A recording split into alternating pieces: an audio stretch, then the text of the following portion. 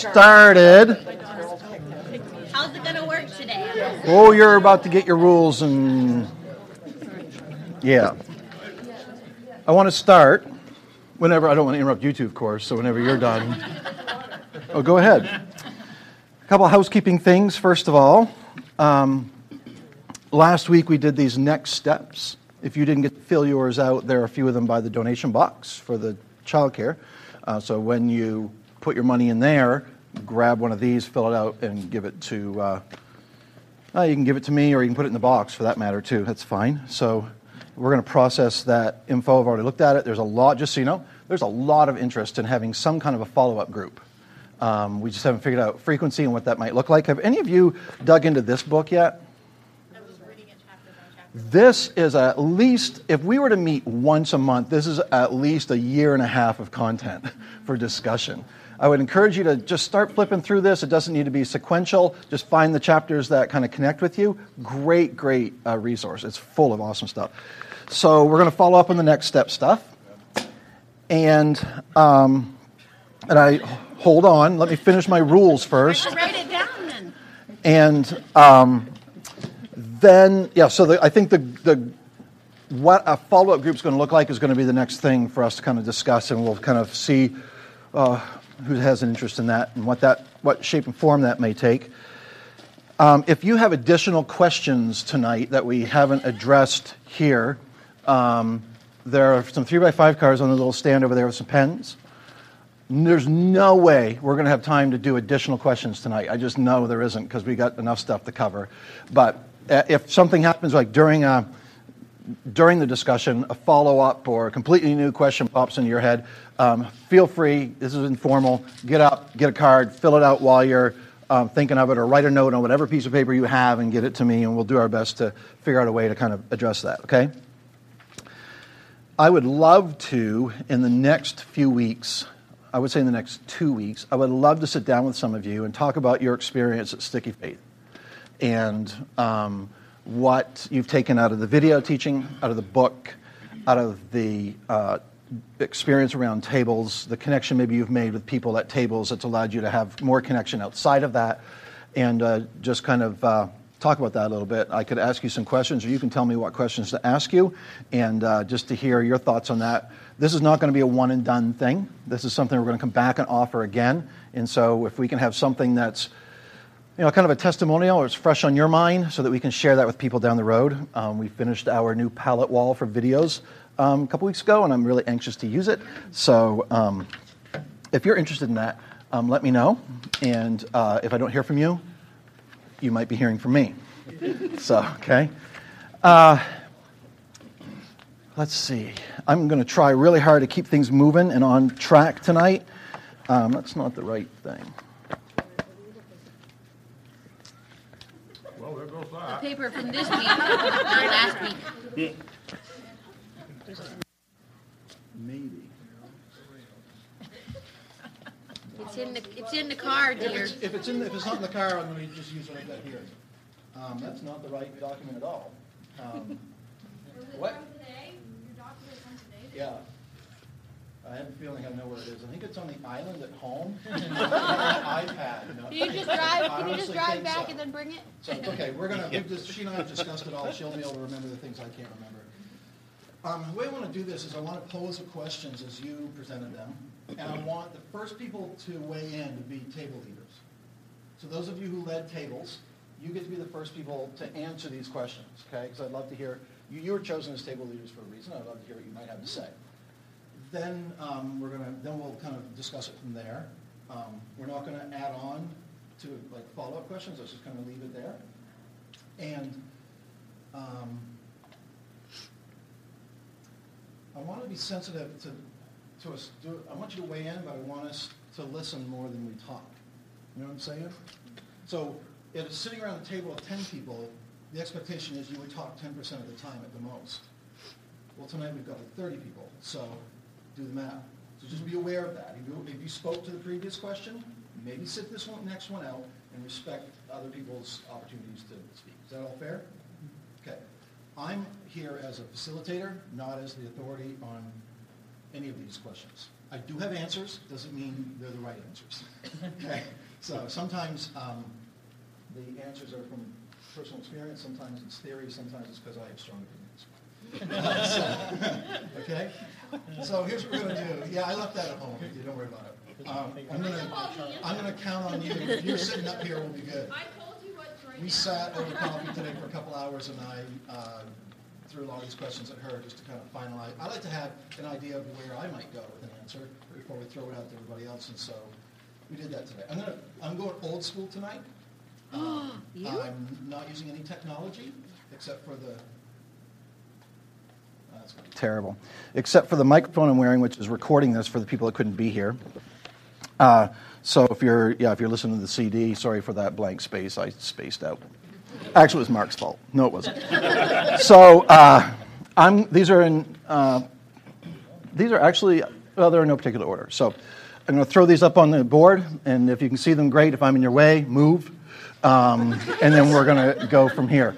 I have no idea who submitted any of these questions. The anonymous questions were online, were truly anonymous. I could track it, but I haven't got time to hack your Gmail account or whatever. So, like I know how. So anyway, and I did some handwriting analysis to figure out who wrote the other ones. So question 1. Hey, just keep in mind, too, just so you know, I am recording this for people who couldn't be here, and I did that Sunday night, too, at our meeting. I did that with a marker. So anyway, speak up so that everybody can hear, and so the microphone can hear you, too. Question number 1. How do you balance respect for others while sheltering your children from negative influences?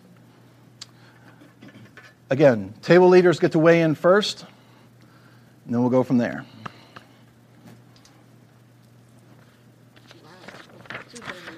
Go. In my experience, I think the biggest thing is what you model for your kids. I think modeling respect for other people all the time is critical, even when you disagree. I think we have a lot of power to shelter our kids from other influences, and I would really encourage parents to use that. We were always very careful about what our kids watched on TV and who they hung out with, and if we were worried about people they wanted to hang out with, they came to our house instead That's of good going one. to their house. Yeah, it's a really good trick. That's why you were at their house all the time. Yeah. Now we know. You're out and you're and I just think that you have to be thoughtful about it. That you have to do it on purpose. Mm-hmm. And who you have around your family and your kids is really important. Can we work at a definition of respect? Well, I would say respecting someone does not mean that you have to agree with that person. I would say that is absolutely true, because how hard is it, after all, to respect someone whom you agree with? That's not hard at all. The challenge comes in respecting people with whom you disagree.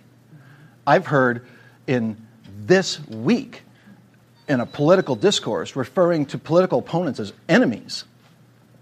I would hope that we don't have political enemies. I hope we can have political opponents. That's cool. But when we approach a political opponent as an enemy, we've lost this. We've lost the human element. So I think that's really where we put it to the test, is when we are showing respect towards someone with whom we disagree. But what are the characteristics of respect? And the reason this is important, because we've got more than one question on this topic. I tell my kids all the time, just treat other people how you want them to treat you. And where did you hear that nugget of wisdom? It's in the Bible. That is in the Bible. Who said it? Jesus said it. All right? We call it the golden rule. He didn't call it that. But, man, if we would start our relationships right there to treat others the way we want to be treated, if we treat them as if they are made in the image of God, because they are, it'll go a long way. Can I just There we add go. something Please. on that? I'm wondering if this has to do with maybe other family influences that maybe you don't agree with, if the question is coming from that if that's what, like, when you talk Well, about let's speak to that. Yeah. Let's speak to that. I know with our children, there were times when I would tell the children, okay, it's, that's their business if they want to think that way or do that way, and they have a right to, but our family does it this way. And this is why. Oh, that's good.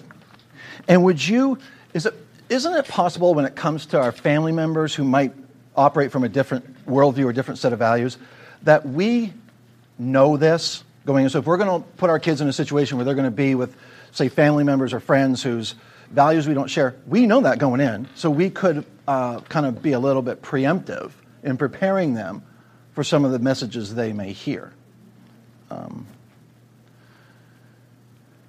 I still think the great referee is God's Ten Commandments, how we're supposed to conduct our lives here on earth.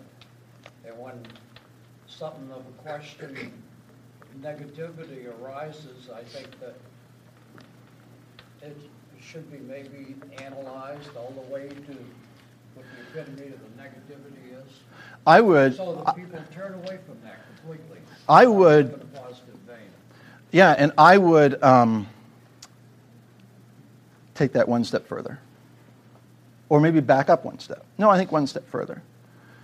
I'd start with what Jesus called the greatest commandment. Which is what? Love who? God. Love God. With everything in our being. And the second? How? I think all of the 10 Commandments fall into those two things. The first, 4 are about our relationship with God. The next 6 are about our relationship with fellow man. There's one in the middle there. It's really about our relationship. It's about our own personal health. But, yeah. Which to me is kind of a good definition of respect. Loving Absolutely. God and loving others. Absolutely.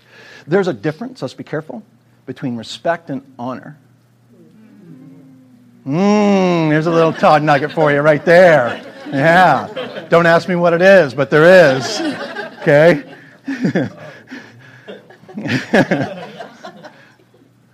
But there is, right?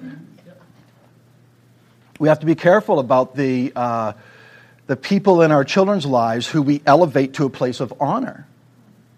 It's possible to respect people without giving them honor that they are not due.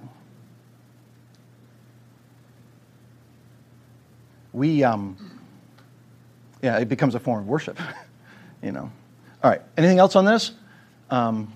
Ways to teach your kids to respect one another as a person, even if they don't seem to care about the other sibling. Want to talk about that one a little bit? That's just a little bit different. You mumbled that one. I know, because it's in front of you, you can read it. No, I can't. It's too far away.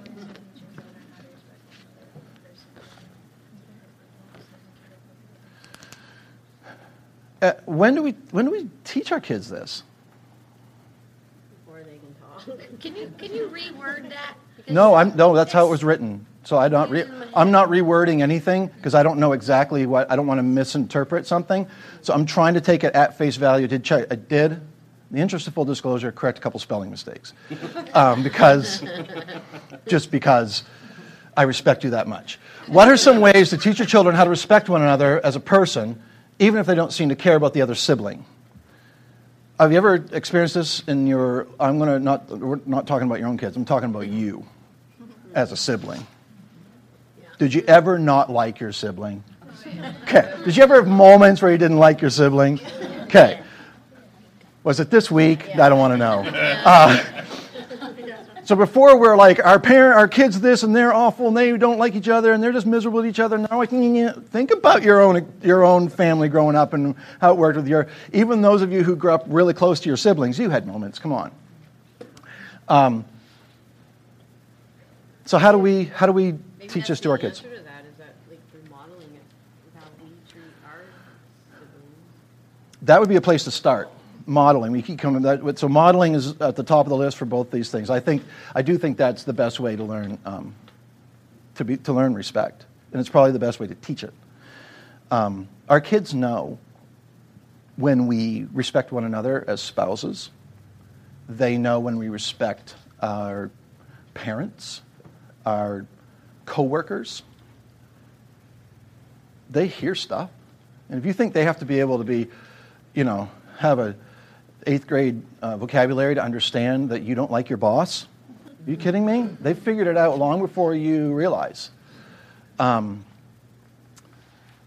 It goes back to modeling. I'm going to tell you, it's not, if we wait until they are conversive, we are already behind the 8 ball on this one. So, it's about modeling. And here, just let me, this one here, I wanted to make a note on this, that the whole idea of balanced respect. I don't think it's possible to balance respect. I'm not sure if maybe that wasn't the best choice of words. I don't know if I'm reading this right. But I don't think respect is about balance. Respect is about respect all the time, regardless. So it's not like, well, sometimes I respect and sometimes I'm not. And I don't think that's what we're talking about. But I think we're talking about balancing this with this. And but this still wins.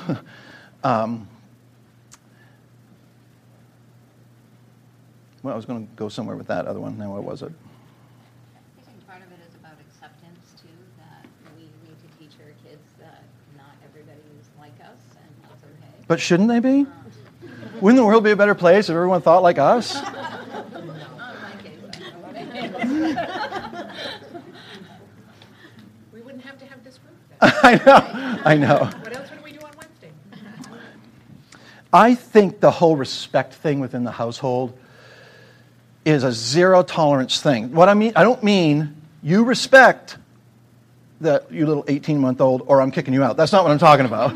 But it's a zero tolerance. Like you don't disrespect and there are no consequences. So every time there is disrespect, there are consequences.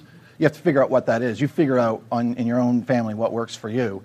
But there has to be something that they're going to think about before they speak to one another in a disrespectful tone. Can I give you an example?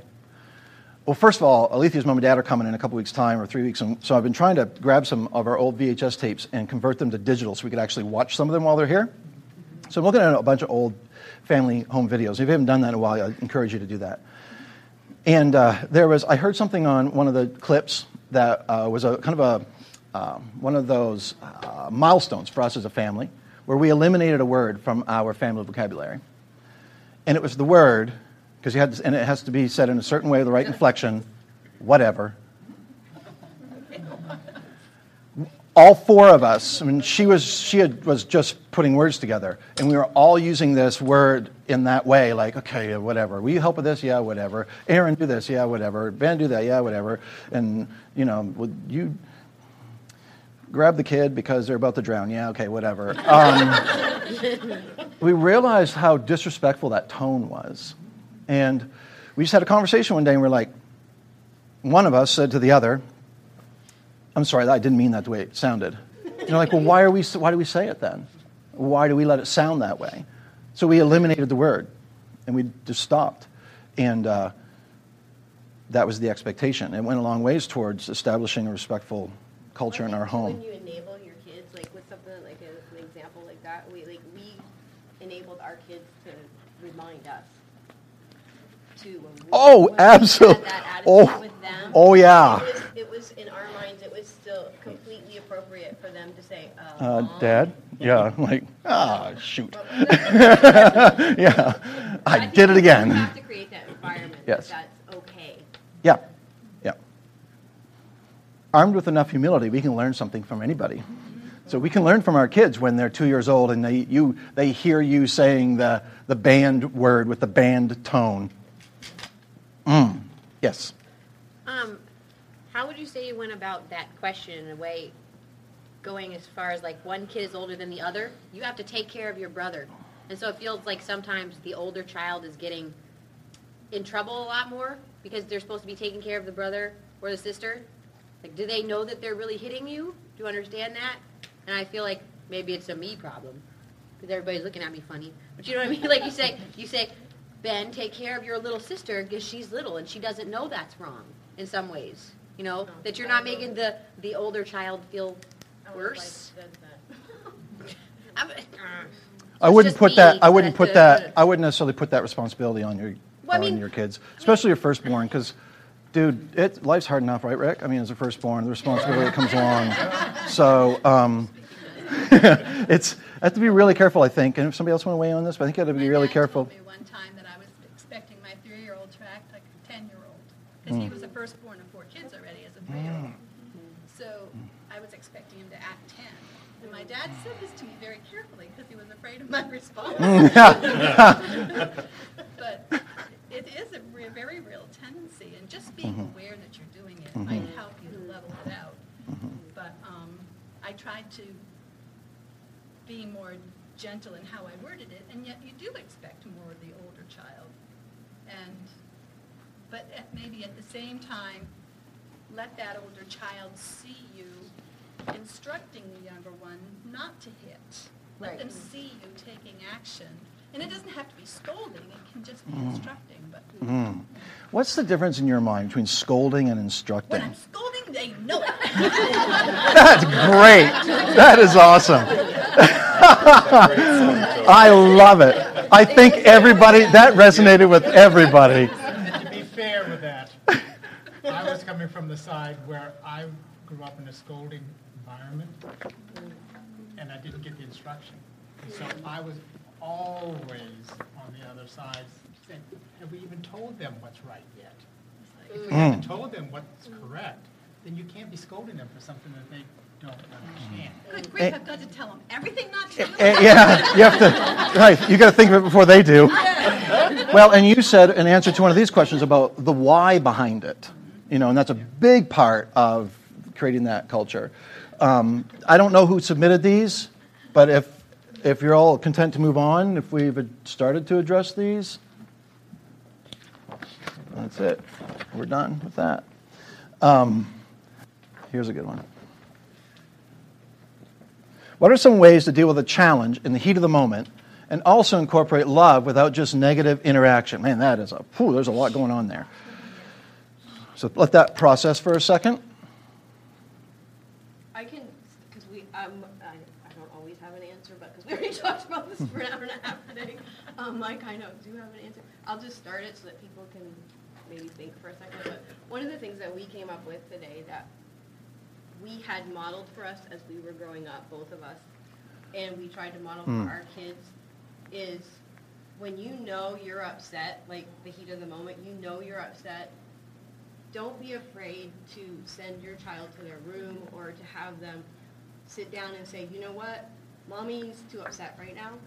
I'm not in a frame of mind to deal with this. You go look at a book for a few minutes and I'll come back and talk to you in a few minutes. Like, I know there were times probably my parents had to go to the other room and they were having heated discussions because we heard it.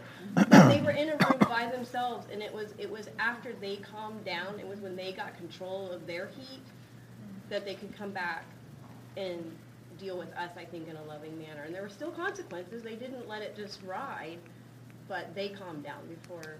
Oh, yeah, because there's nothing worse than delaying That was the worst. punishment. Well, no, I'm talking, on both sides. But if you're a parent and you delay punishment and you delay it forever and you're still waiting to act on it and your kids are 37, you know what I'm saying? The kids are going to figure that out. So like, okay, wait till Dad gets home. Nothing's going to happen, so I'll just go on with my life. So there's something to be said about that cooling down period for sure. And if you don't think you need a cooling down period, you should just check with your spouse and see what they think, and vice versa. Okay, because chances are one of you tends towards that more than the other. It's that's usually the way it works. Every moment, but you're talking No, about. we're talking about heat of the moment, right? And Yeah. I know that you feel like you had that modeled from your parents, and I feel like it was modeled for me. And I look back on it, and I appreciate those times that my parents were just like, "We'll be back." Yeah. Dealt with, But for now, you're in your room. Yeah. This could be a lengthy discussion. They went out to Sit dinner, there, went to a listen movie. to all Yeah.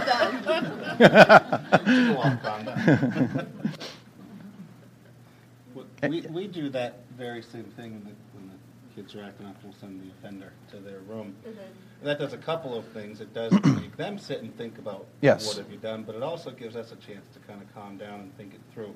And then we'll go to them, and one of the rules we have is before you can come back out and join whatever, you have to tell us what you did that got you sent there, and then we have a chance to talk to them about why was that a problem, and then go say sorry to whatever. But that gives them that part of it, but it also gives you a chance to have a few minutes to just kind of calm think Well, Josh, through. do you ever find that it gives you and Meg a chance to get on the same page? Yeah, sometimes that happens. We'll talk about it. I'm like, what did you think about that? How do you deal with this? Or, The other part of that, the second part of that, incorporate love. Mm. I've really, especially with Lexi, is our 8-year-old, and I've learned her love language is physical touch, and it's not mine. But That's I interesting. have to make a point, like, it's not mine, but I know, when this is all done and she's settled down and I'm settled down, and I make a point to make sure, give her a hug, I love you, And I think knowing That's your huge. kids' love language in something like this is really important, because maybe it might just be they just might need a hug, or they might need you to come back and say, this happened, but you did really well at this. If it's the words that feeds that, or whatever it is. It's good to come back with some positive reinforcement like that. I have, and continue to struggle with this for a long time. And for a long time, I never heard any good advice. I never heard anything that helped me, stop, pause, take a breath. But the first good advice I ever really heard, and I've heard it repeated since then, was that the heat of the moment, you can't do much in the heat of the moment. The place to start is before the moment, is to change your expectations before the moment. If you think about it, you know the moments that really take you to the edge. So stop and think about those. What are you thinking in those moments? You're thinking, I should be able to just have a minute to myself. This is ridiculous. You're thinking those sort of things. So replace that. When you're calm, before it happens, replace that narrative in your head. Say, okay, when I feel it coming, I'm going to say, sometimes I get interrupted. I have a toddler. There are, later on in my life, just tell, whatever you need to tell yourself. Say that narrative before it happens. And with practice, There you go. it becomes more natural, and you have fewer heats of the moment. I liked the person who first introduced that idea to me used the phrase, stop shoulding on yourself. When you say something should happen, that's when you get in trouble. That's interesting. Changing the expectation like that. I would also say on the second half of that, to follow up on kind of what Meg was saying, is about teaching your kids about forgiveness and the importance of that that you really can let it go and talk about forgiveness and asking each other for forgiveness. When Kelsey was little, she would say, "Oh, will you forgive me?" And I was like, "Oh, how could I not?" Right. Kind of thing. But she learned that, and she still does that. She's 22. Well, I think if they learn, don't you think when they learn that you'll forgive them as a young kid, when they get to be an adult, it gets bigger. We all have an image in our heads probably of what negative interaction in this situation looks like. Most of the time it starts with raised voices, doesn't it? Can I just challenge you with something? Just eliminate that from your family culture. Just eliminate it. Just be done with it. Again, we go back to respect. I've never had a respectful conversation with someone where I've had to raise my voice to them. And if your kid's about to step off the cliff, by all means, or step in front of a bus, feel free, yell your lungs out and get running. But you know what I'm talking about. I'm talking about that raised voice and anger. That is really about putting someone down. That truly is a negative interaction. Yes. I don't know if this goes with this question, or there might be another question it goes with, so you might want to, No, go ahead. trail off another one. Uh-huh. But there was something that we saw, I think, in the leadership summit. It was a mother who had said that she was talking about, she talks to her kids in questions. Like, what time is it now? It's bedtime. What should we be doing now? And doing that in the same way as disciplining. Like, what is it that you did wrong? Why are we here at this moment? Why was your brother mad? Why are you mad? What should we do about it as a discipline, do you think? And if they always say nothing, then that would be a problem. But they should say something real. Like, out of these 3 choices, what should we do about this? And I've tried to do that, and that makes it a lot easier for me because there's no yelling going on in there. Yep. And the kids are they're coming to this conclusion on their own. Let me just address one thing here. Do you want to? No, I'm just saying it's a teachable moment. Yeah, absolutely. She's got it absolutely right. Right. That's the best way. The teaching doesn't have to come from your mouth. You know what I mean? Sometimes it comes from the situation, and it comes from their mouths, and they've never heard themselves say that before. You know, and it's like, you're right, you know, to affirm that. We do tend to use the word discipline when what we mean is punishment. So I just want to, there's a difference. Right. Okay? Discipline that's a lifelong journey. And then at some point, where our parents used to help us with discipline, we have taken it on ourselves to become disciplined adults, haven't we? You're like, oh, darn it, that's where I failed that lesson.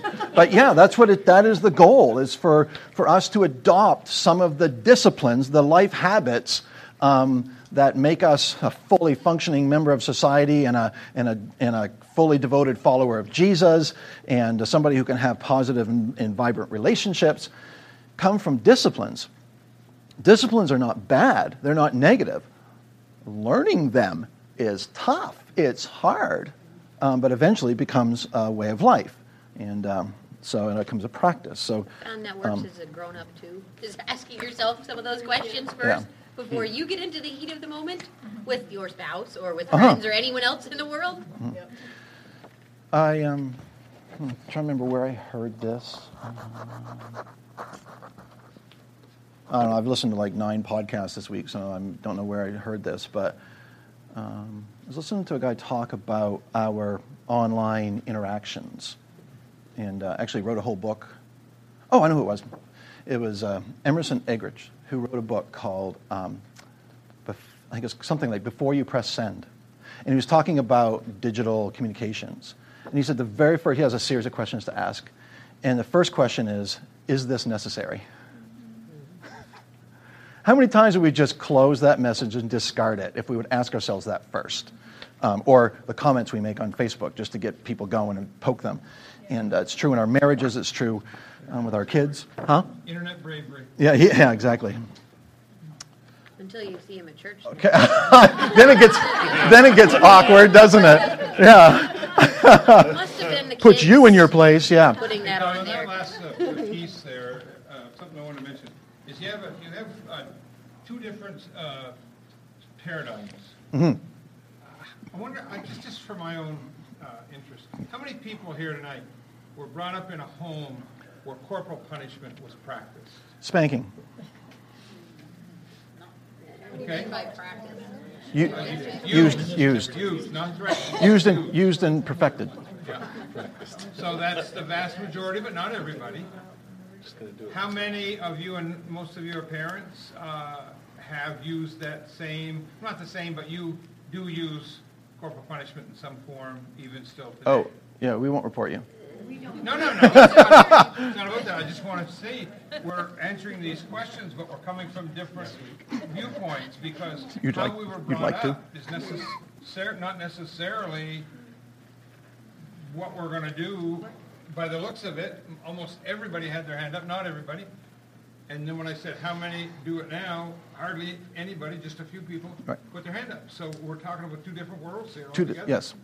And you really have to be equipped if you're going to do this without those kind of consequences. And also sometimes you have two different children, so the way you react to one might not necessarily be the way you react. So you're saying if you have 2 kids, they're not exactly the same? Is that what you're saying? Okay.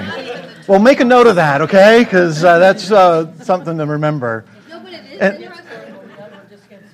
And one learns from it. If the one coming along is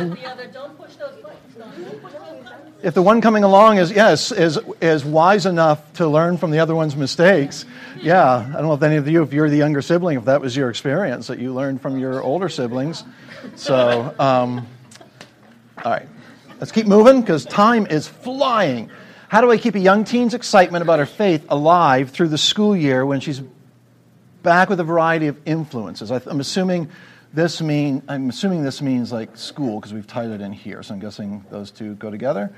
And if this is your question and haven't got the right idea, clarify. But how do you keep a young teen's excitement about her faith alive through the school year when she's back with a variety of influence? Table leaders, anybody want to weigh in on this one? It's been your experience with your kids. Make sure that she has other Christian teens to hang out with. How can she find them?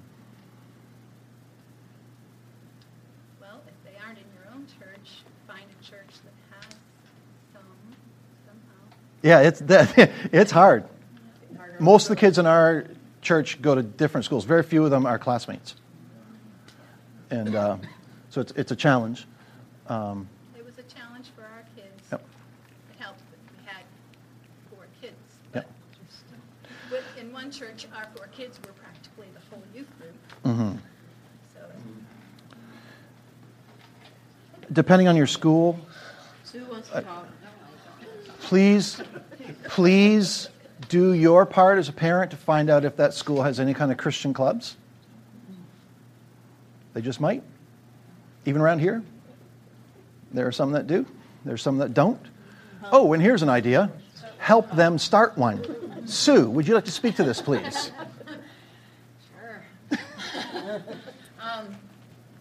That is exactly what Kelsey did at Ellsworth High School. She started a Fellowship of Christian Athletes club, and she also did some other things like One Day Without Shoes and some other things to broaden other people's horizons a bit, open some minds, hopefully. It was a great experience for her. She had to go before the school board and get approval, and What, you didn't do that for her? I did not. Right. I went. I know, I was there too, yes. I Yes. did too, yes. And, I talked with her and prepared her for what might be asked, and prayed with her a lot. I think one of the things that I think of with this is we talked and still talk all the time about everything, including the choices other kids make and how that impacts you if you're their friend, and how you can impact them. And that was one reason she started that club, is because honestly she was really tired of all the junk that was being dealt with at school all the time, and there really wasn't an outlet for kids like her who wanted to be with other kids of faith and have a positive, caring environment where they could talk about things. And then it brings the Christian classmates out of the shadows when they've got something like that. For years we did See You at the Pole on the National Student Day of Prayer in September. It was always in September for a reason, because it identified the Christian students right away. So you knew who those kids were when if you agreed to go to it and you got there early and you're praying out there around your flagpole and the buses come in, or if you're riding a bus and you're like, she's a Christian? I didn't know that. And then you've identified them. That's a big part of it, is finding a way to identify who those other Christians are. Really making sure we were supporting them. We got up really early and cooked for them and made sure they had snacks every week, and we made sure that, J.F. Burns was a big supporter of that. He gave the secret way to get into his classroom and made sure that they had space and they had support, and because not everybody at the school wanted the club, including some of the adults, and it was challenging, and so to make sure that we were supportive of that in more than just physical ways. But Right. And in order to be supportive, you had to do your homework, you had to know what her rights were and what the expectations were. Will all schools allow them? Yes, all government-funded schools are required to. Will allow them to have Christian groups? No. If they allow any extracurricular club, they are required by law to allow Christian clubs. If they don't allow extracurricular clubs, So I think there then has they been don't. some I mean, issues could with anybody, GSA. what I'm saying is, could anybody start up a Christian, could you go into GSA? No. Well, It's a private. it's government funded, so I don't want to go too far down this road, but it depends on whether you want to hire a Christian law attorney or not. Because I think some Christian attorneys we know who would love to take that battle all the way to the Supreme Court. It does have to be student-initiated and student-led. And, Yes. and it can't be exclusionary. One of Right. the questions that was asked of Kelsey was, can anybody join this Yes. club? Do you have to be a Christian to join this club? Yes. And she said, no, you just have to be. You don't have to be it's a So fellowship. You don't have to be a fellow or a Christian or an athlete to be a part of it, it right? doesn't exclude people. Right, Anybody could right. So it always helps to do our homework to find out what we can do. And there's a way to do it. There's a right way to do these things. So you can't just roll in and say, I'm here, like it or not. That's, yes. I think a big part of that also is that 1-to-5 ratio. Thank you. I had that written down. That would be a big Absolutely. a big part of it. Absolutely. It's making sure that your child has that 5. If they don't want to go to the parent, they can go to Yes. another Christian person. Exactly. And and we're going to talk about that because, just if it's related to what she just said, hold that thought because we're going to come to that in a few minutes. But that's critical, and it's one of the reasons we're shifting some paradigms in the way that we're relating to kids. Can I just address a couple things in this question? And I don't mean to be nitpicky, but I just want to get realistic here because I don't know who wrote it. It's the word excitement. Are you excited about your faith 100% of the time? Like, do you live your life on a mountaintop? Because if you do, I would like to have a talk with you because I don't know how you do it. Because my valley tends to be Sunday about 4 o'clock in the afternoon. Unless I have a meeting that night, then I wait until about 8:30. And then by Tuesday, I'm making my way back up. You have your rhythms too. Our kids do too. It's things like going to camp in the summer, mountaintop. By next Wednesday, we hate God and anybody who loves him.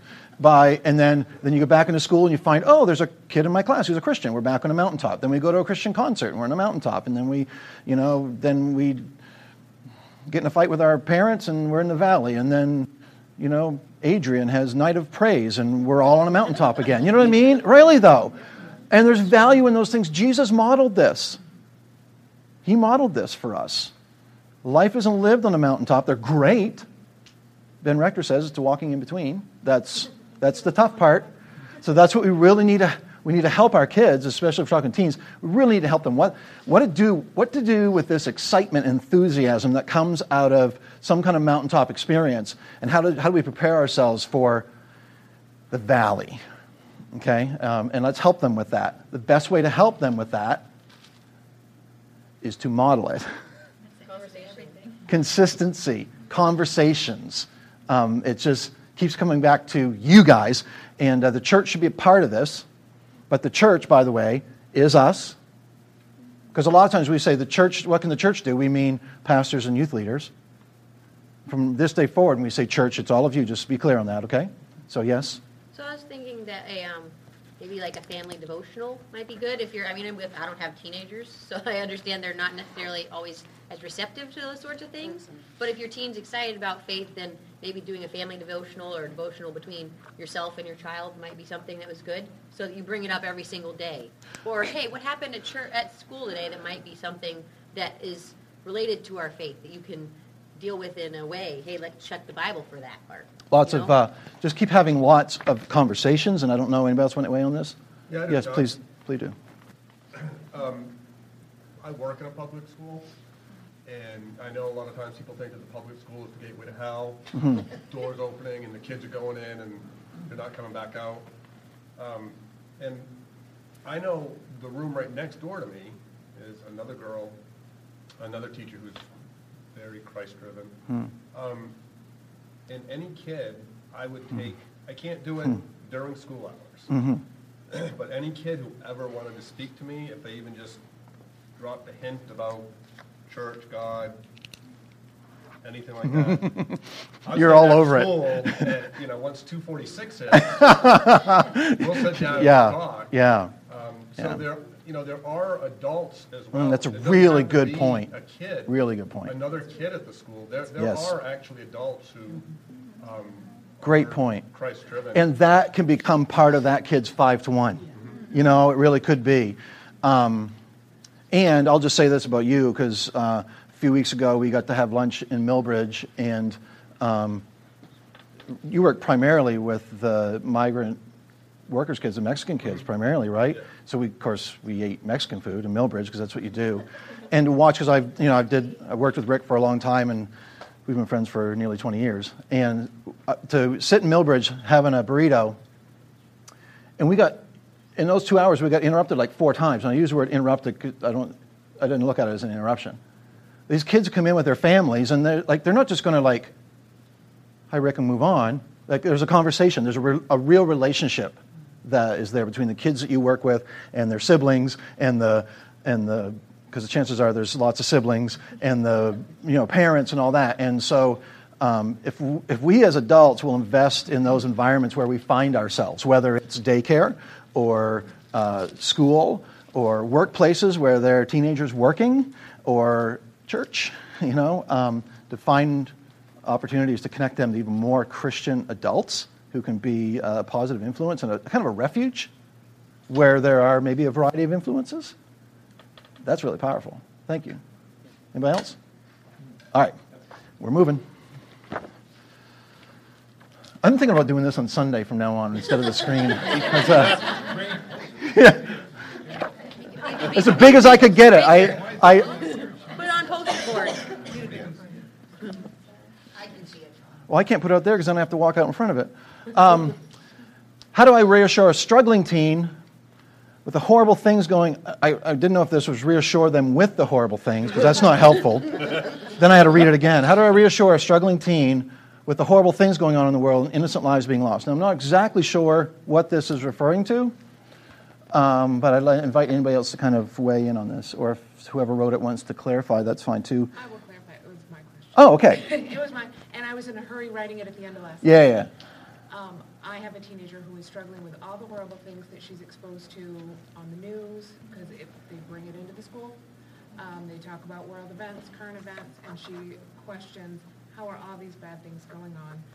Innocent lives being lost, people being persecuted for their differences, and how can I as a Christian, A, make a difference, and B, the whole question of God thing. I mean, that we're working on, but more of a, how do I reassure her that God is alive? Okay. That things are... Because what I interpreted reassure is to reassure someone that everything's going to be okay. Don't ever tell your kids that. No, reassure that... Because you don't know that. Who are you, God? So, we don't know that. So, but to reassure them that the God that we serve and who loves us has our best interests in mind. Here's the thing. The horrible things that are happening in the world are not new. But the fact that they are in our face 24/7, that's a fairly new thing. This generation is a first to experience that. We were talking about this today too. I mean, I'll never forget the morning of September 11, neither will you, but processing that with our 8-year-old, okay? And actually, Rick and I were working together after school then. We were we processed it together all morning until we had to go to after school. And then we're like, we had to figure out what do we tell these kids, because thankfully the school had kept that from the little kids. And so their parents got to deal with that, as it should have been. They put it on the TVs in all the classes. In high school. In high school, yeah. In high school, sure. Yeah. So I guess what I'm saying is, like, current events, we were talking about this today too, current events are where some of the best conversations that we ever had with our kids, where they started. It's about, like, what do you think of this? What do you, how would you respond to that? How would you treat this situation? Where this person did this. With Ben, it was like sports figures. And he was big into sports as a little kid, and when you do that, you tend to elevate them on a pedestal, and when you do, inevitably they're going to let you down, and they're going to do something stupid. Then it's like, well, what do you think was wrong with the decision he made? Who's been affected by that? So I would encourage you to embrace current events as talking points to launch into a deeper conversation. No, I was just going to say, that was huge, I think, for Ben and I both, just the way you guys, approached that, and that you asked us questions about things, and you weren't telling us how to respond to something, or, telling us how to, what to believe about something. You'd give your thoughts and what you believe, but it was always, you'd often lead with, a question, so that it wasn't, us just taking on your beliefs and your thoughts and your responses, but you allowed us to kind of develop our own, while giving your own, and, what the Bible says about. And that has to be presented in an approach, an age-appropriate way.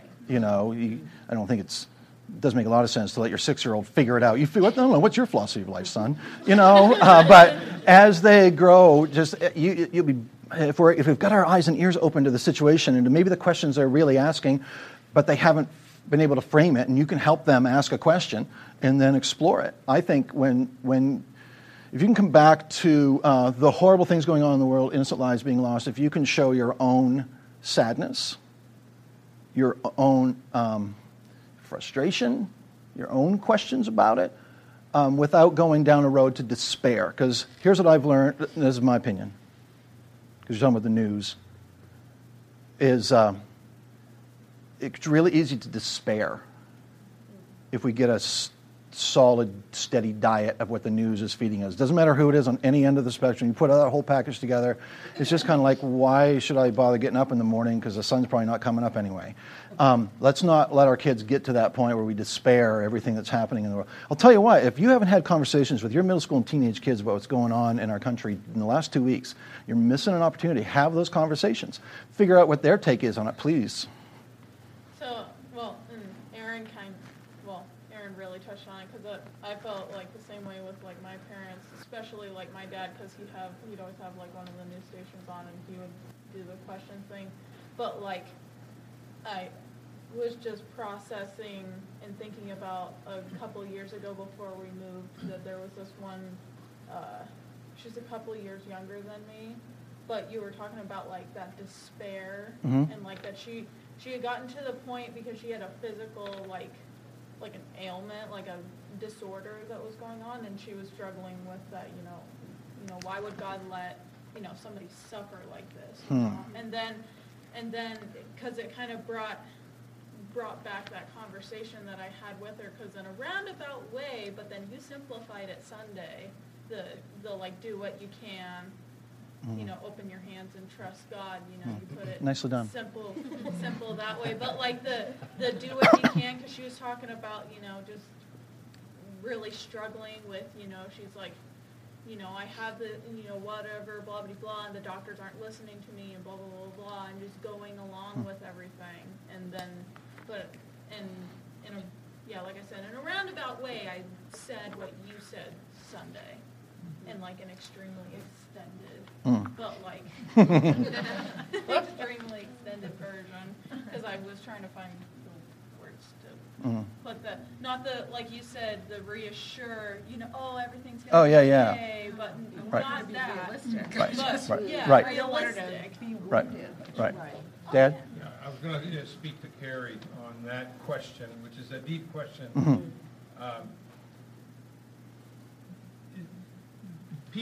Young people of that age, I don't like to call them young people, but these almost adults that are coming up and going to be facing the world and all, have never been faced with the issue of social justice like they are today. Right. So I think a question back, you could think this over, but I think a question back is, how do you think you could be part of a solution? Not the solution. Yes. Because we know the solution. Right. And then it gives you a chance to express to them biblical worldview, Christian viewpoint of all these things. God is in control. He hasn't lost control or gone on vacation and let the world just go to hell in a handbasket. That's not happening. And yet you look out and you see there's been evil in the world forever. Right. And it's not going to get better. Right. The Bible clearly says in the last days, evil men are going to wax worse and worse. So that doesn't mean it's going to get better and better. Right. It's going to get worse and worse. Yes. So, and I know that does not very much of a bright light to a teenager, but I see you. It's reality. I got you. And yet you can soften that by saying the world really needs people helping on these social justice issues more than ever. And what can you do, even in the context of our church? Maybe you could, like you could be a leader. You could spearhead this thing. So I got a question over here. I would say, just to kind of tag on to that, even when they're young, I have a 5-year-old who experienced his first homeless person. Mommy, what does that sign say? What does he need? If anything will help, what will help? And instead of answering the question for him, like you said, Bob, turning it around to him and saying, well, what do you think? What do you think he needs? And we obviously had a much bigger, conversation about this, and we ended up trying to do something. Is it what I would have done as an adult to help? Absolutely not. Oh, that's a good point. But because it's what he chose to help, that's what we did. That's good. That's good. I like that. But one of the biggest things that I want for my children is to have compassion at home. Absolutely. And so if she Myself. is But one second. feeling, compassion to these people, have that conversation with her too. About Right. you're having empathy, a positive. We need more sympathetic people. We need more empathetic people. We need more people who would be willing to do things like my son did and went to McDonald's and got a hamburger because he was hungry and he needed food. I love it. Yeah. But Yeah. No, it's great. And I think too, where you guys do the Guatemala trips, I know you took one of the girls with you this year. That's one of those things too that you think about it, that's going to make a huge impact too, even if they're not constantly reminded of that. But it's still something that they're going to see, maybe not right now in the moment, but as they grow older, as, that did make an impact. Right. Because they have that. She's already ready to say. I want to go over to Marty here because he's itching. Bob said something about the state of the world, the condition it's in. I just want you to know that I haven't given up yet. I refuse to accept that doom and gloom. It's a man-made mess that's out there, and man has the ability to undo it. We have that intelligence. God gave us the intelligence to do that. I want to run for governor. I want to see 10 Commandments taught in our school and their work, in our public schools. Kelly? Just more of a resource than anything, especially for the teenagers. There's a book called Do Hard Things. It was written by two 17-year-old twins. And it just tells the stories of a lot of teenagers who have made differences in like their own communities and just like the little things that they can do that turn into big things. Yeah. I can't think of their names. Josh and Alex Harris, I believe are their names, yeah. Another good resource is your BHAC. DVD. Yeah, the Big Hairy Audacious Questions series, yes. That's why I preach the same sermons over and over again, because it doesn't get in. Can I just say a couple things before you speak, and then we're going to move on, because time is flying, and we got kids. We got to think about them in a few minutes. A couple things here. I feel like the question being asked here is, where is God? And behind that question is, who is God? That's really that's the bottom line question. What kind of God do we serve? This God that we talk about and say we love, who loves us, what is he really like? He says, I don't have an answer to that. Where is he? And he isn't showing up, so what should we do? And I would say that there are lots of opportunities in the world where his showing up is in the form of us. And that's why the social justice, we talked about this Sunday night in the leadership group, that we were talking about millennials, and social justice is going to be one of the things, one of their tenets of their church experience. It's going to be different from my generation's church experience. Because it's not always about fixing everything. Because some problems are so huge. They have a vision. Like for example, clean water. Started by young adults, that initiative, I don't know, however many years ago. They're making progress, but you know what I mean? Is it, are we ever going to be there? But they're just going to keep moving forward. And it's funny you mentioned the Guatemala mission, because for me,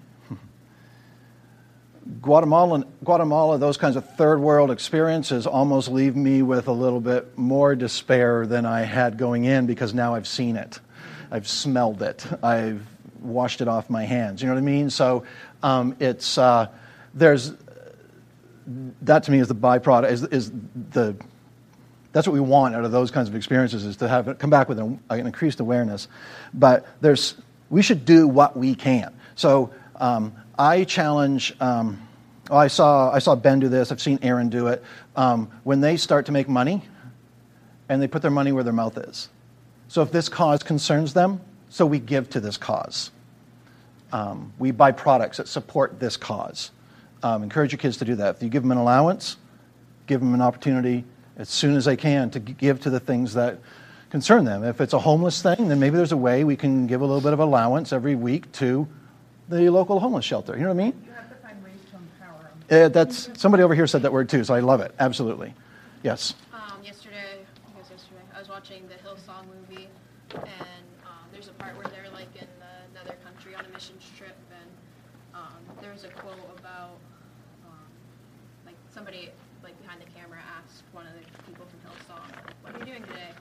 And he was like, "Well, sometimes God doesn't want us to do something. He just wants us to do anything. And oftentimes that's what's right in front of us. And right now it's going to be playing soccer with this little boy." And then he left and played soccer with him. And sometimes we just like get so overwhelmed by wanting to fix everything, but really it's just like something simple in your own neighborhood. Do what you can. Okay, Whitley, you're the last to speak on this one. Like, yeah, exactly what Aaron was saying, but like in the whole simple thing, because you know the whole well, not really reassure for lack of a better word, but that like looking at all of the things that are going on, but like how Aaron was saying from the Hillsong thing, that instilling and really driving in that you could do something as simple as playing soccer with a a young boy while you're on a mission trip, or it's the like small little acts of kindness, because I mean it is very true that there's lots of negativity. You don't have to look very far to find it, and it's, It'll find you. Yeah, it will find you. This is true. But like, Well, good. We could go. I know we could go for 2 more hours on this one. So, I guess since you identified yourself as the questioner, I hope you. Yeah, her email address is. No, if you. Most of you are friends of mine on Facebook. If I'm going to give you guys all some resources that I think actually will be really helpful on a lot of these topics, but I hope you, if nothing else, you're not the only one processing this. We're from 5-year-olds to 25-year-olds. We're processing this stuff with our kids. Let's just keep reminding them of who God is. And the things that we see in this world break his heart as much as they do ours. This was not his plan for mankind, for humanity. It's the result of sin. Doesn't mean it's a result of that person's sin. That's why they're whatever. It's just the result of sin in the world. We are... To me, the encouraging thing is the darker the world that we live in, the more effective our light. So let's be light in the darkness. And I think you'll find that there's less darkness. So here's a question that's going to be simple for me to answer, because I'm going to answer this one, I think, unless I'll answer it and you can comment. It says, how can we involve more of our teens with our worship team? It's interesting that worship team, because our teens serve right now in Treasure Bay, in Jammers, in Surge, and in the past they've served on the coffee bars. Don't have any right now, I don't think. They've served on cleaning teams, and they serve on CD duplicating in the media team. And the worship team is one of those areas where they're not serving right now, and you're looking at Whitley thinking, what about her? No, she's not. She's old. She's an old adult. And we've had teens serve in our worship team. We've had 2 teenage high school drummers, and we've had a high school guitar player. So here's my answer to that. Make sure they can play an instrument. That's where it starts. If that instrument is their voice, make sure they can actually sing. And so it may mean giving them opportunities, and make sure in school they're engaged in those school activities that are centered around music.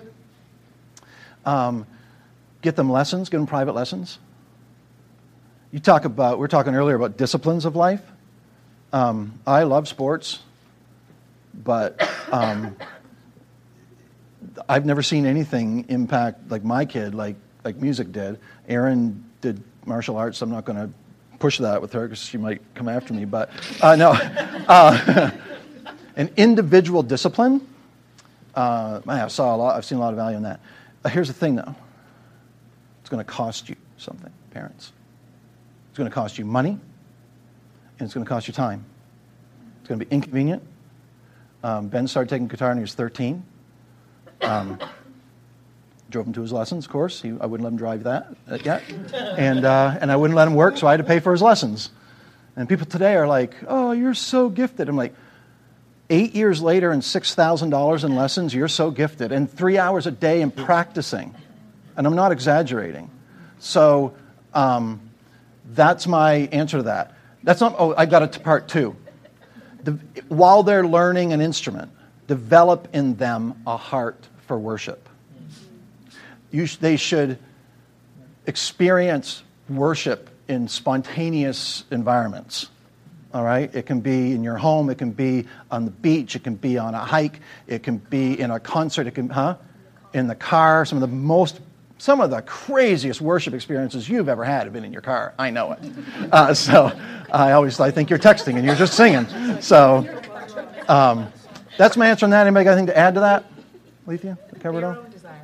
What? Their own desire. Well, they have to have a desire. I mean, I'm not, as you know, I don't recruit anybody for the worship team. I don't go to people and say, you should sing in our worship, you should play. I don't do that. No.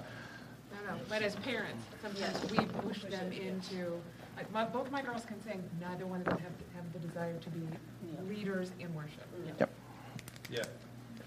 Yeah. Right.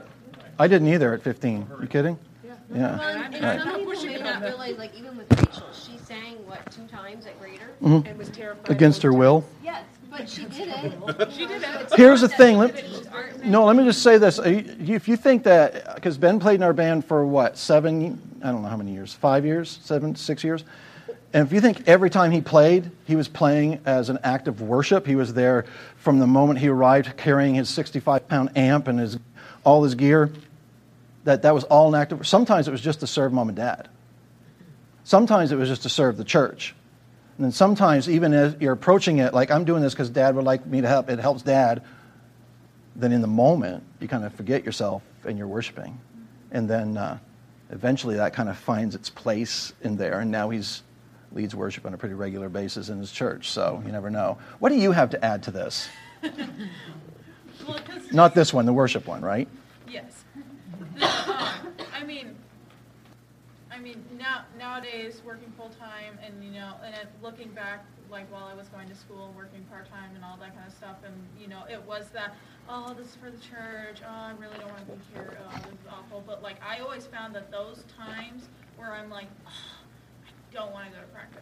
I just want to, like, sit at home and watch a movie or do whatever, or scroll through Facebook for the, like, 5 billionth time for the day. Right, And, right. But, like, those times, like, whether it was rehearsal on Thursday, because, like, even back home, our rehearsals were on. All good churches have their worship team rehearsal on Thursday, yes. And so whether it was Thursday or Sunday, and I was like, really don't want to be here, I really don't want to do this, that those are always the times when, like, the sermon, like, just drills to your soul, and then, like, Where you have a like, moment there's one in- song that, like the rest of the set may be, like, where you're like, these aren't my favorites, but there's always a song. I love it when you have those transcendent moments that it catches you off guard, and you're like, oh, we're doing this song again. It's like we've sung it like 9 weeks in a row. It feels like we don't do that, but you're like, oh, again, we're doing this, and then in that moment, in that song, somewhere where God just touches your spirit, So, And it may yeah. be directly affected with, like, what's going on, like, even outside the doors. Exactly. And we like to consider you as a full-time drummer. Alright,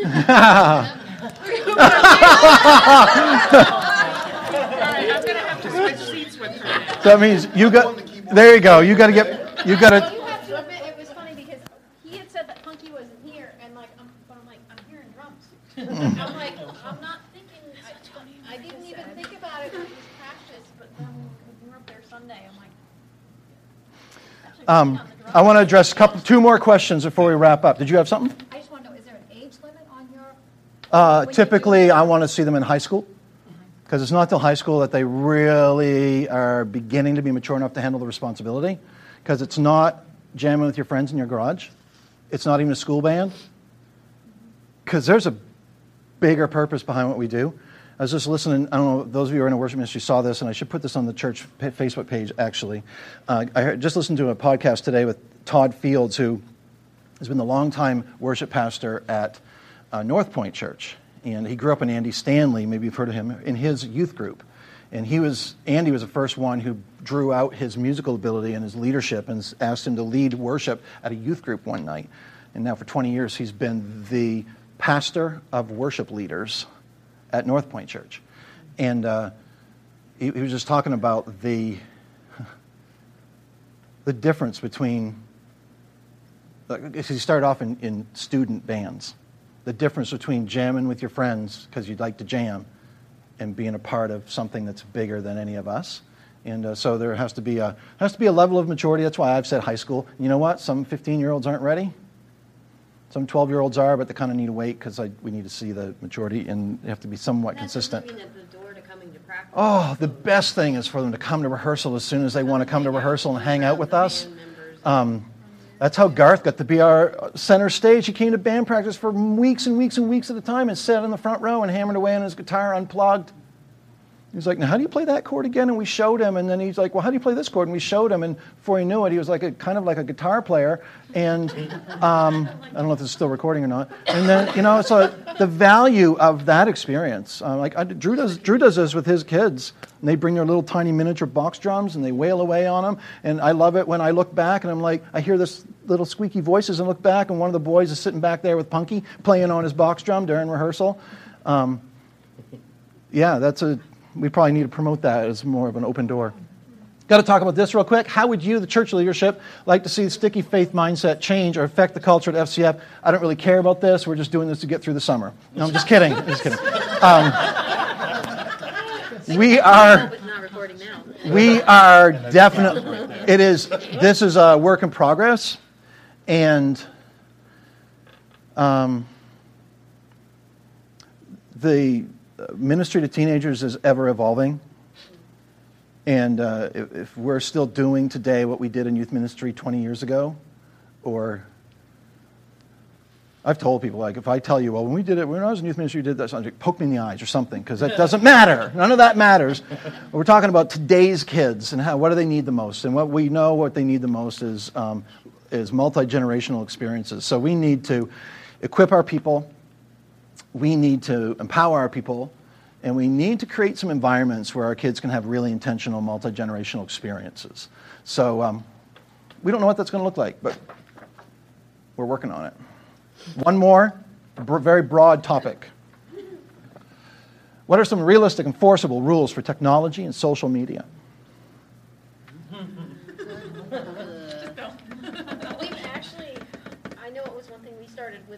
Oldest two especially. And they're how old? Tristan will be 10 and he only just turned 8. And usually when they're with us they have it's been more lax in the summertime, but usually they have a very strict 1 hour time limit for any electronic device. And it doesn't mean, okay, I have the PlayStation, so that's an hour on that, and then that's an hour on the tablet, and then that's an hour on it. It's 1 hour per day. Okay. When we tell them they can have, there you go. Their okay. allotted electronic time. And cumulative hour? Huh? So they have, if they're on it for a half hour here and they get another half hour here, is it just like a 1 hour window? This is your time. Okay. Usually that 1 hour window. Okay, does that work for you? Do they fight it? Yes. Okay. Sometimes. Okay. What we've had to do, too, for that is, okay, you're going to have a bad attitude about not having it afterwards and stopping when we tell you you're not going to have it at all. Okay, and because Kristen in particular, we had to a few times, you're not even getting it this weekend. There you go. You need to chill on it and get help. Okay. We've also incorporated it as a added reward for chores. Okay. Too, if cool. they take care of doing the Yep. chores they're supposed to, and Yep. they've done it with a good attitude, they get a little extra time on Okay. one of those things. Or sometimes where they pick a family activity that we all get to do. Mm-hmm. That's cool. Set that for Let me go to Scott and then over to Carrie and Aaron. I know we kind of keep coming back to, but this is something the modeling and consistency with us too, like I find that I really, especially in the presence of the kids, that I can get caught up in it myself. And they're still young, but they see that, so they're not into screen time yet. But if they see me on it all the time, whether it's family time or whatever, or it's something I really gotta, and it's tough. Anybody else identify with that? Okay, good. Good. And the rest of you are liars. No, I'm kidding. Carrie? I was actually going to say the very same thing, okay. Especially with my kids being the ages that they are. Like we went out to dinner last night, and it was, put your phones away. But then they see their dad pull his phone out and starts going, Dad's doing that it. means you too. Can you hold your thought for a second? Can you? Everybody has to abide by the same rule. Yeah, okay. I'm going to go to Aaron, and then I want to say something to follow up with that, and then we'll open it up for more. I was going to say filtering stuff, like like for Ben and I know it was getting music approved. Oh, yeah. Getting movies approved, like can we watch this? And then if the answer is no, then talking about why not. Yeah, the Wi-Fi is usually off. I think go ahead. Kind of on a different topic, but I think two ways that I've liked how we've done technology growing up is like one, not having it even now at the table. Like every once in a while, if we like think of some funny video, then we'll share it. But like sitting at the table is about talking to each other. But then another thing is that when we do have meals together in front of the TV, is to not be afraid to pause the Hit the pause button. Like, we do. I don't, like, every night, basically, we'll be watching TV, and somebody will think of something, and we pause the TV, and we end up having an hour conversation and watching 15 more minutes, and then pausing again, I just really like that. Let me comment on a couple things, and then we'll see who else has something to say about that. Aaron mentioned something about getting music and movies approved, and it started with music because Ben took an early interest in music, and so anytime he went to work one summer raked just enough blueberries to buy himself an iPod, and then there were no more blueberries apparently. And but then it's like everything he got, every birthday and every occasion he got iTunes cards. But it wasn't like, oh yeah, if you got money, no. I need to know what you're buying, and so send me a link to the lyrics to the songs you're going to buy. And I remember when his first John Mayer CD he wanted, he was pretty sure one song would not be approved. And that one got approved, even though it had a PG-13 word in it. But the other song that just overtly objectified women with no offensive PG-13 language in it, it did not get approved. But it led to great conversation. So it's like, why did you allow me to do that? I'm like, because, dude, you heard that out in the blueberry fields. Like, it's a word that people use. It's not the end of the world. This, however, is not a value that I'm okay with you singing along to. This is not how we look at women. And so that's okay. It's okay to, he was 13. And so I would encourage you, hi, Jim, come on in. It's okay to have some parameters on that. In fact, it's not only okay, it's necessary. You are the parent. So sometimes we have to be the parent. You may not be the friend on that particular moment, but you've got to be the parent. Well, I was just going to back you up on that. It's what you said earlier, that it's going to inconvenience you. It wasn't always fun to sit down and read through every song of every lyric of. Oh my gosh, yeah, because first I'm like, no, I don't have no idea what this song even means. You know, somebody would say, well, I'm going to watch this movie, or I'm going to watch this, and I'd be looking up reviews about what, or whatever. It can be inconvenient, and it takes that time as a parent. I'll ask, do you preview movies before you let your kids see them? How many times have you watched a movie and you're sitting there with your kids and you're like, this is awkward. Preview the movie. Or have you ever turned it off and just taken it back or shut it off? Plugged in online. Plugged in online. Even before I watch a movie, I'll check it on there. I'm going to give you a list of resources, and maybe we'll try to remember to add Plugged In Online. They give great, very exhaustive reviews of everything, and then you can decide. You can make a decision based on your values, but you don't have to be surprised by... I'm just going to write that down. And you may not even agree with there was a couple of movies that you were like, they're kind of, yes. You may not want to watch Toy Story because, but you can make the decision. They're going to try to burn the toys. I heard something a couple weeks. By the way, we're up about 3 minutes. It's going to be 8. So if you have little ones, you might need to go get them just to rescue the girls. Are you okay? Are they okay? If you want to go check on them before, let's see how much more life they have left in them. We can just put Lily in charge. We'll be good. They're all asleep on the floor. Then including the babysitters.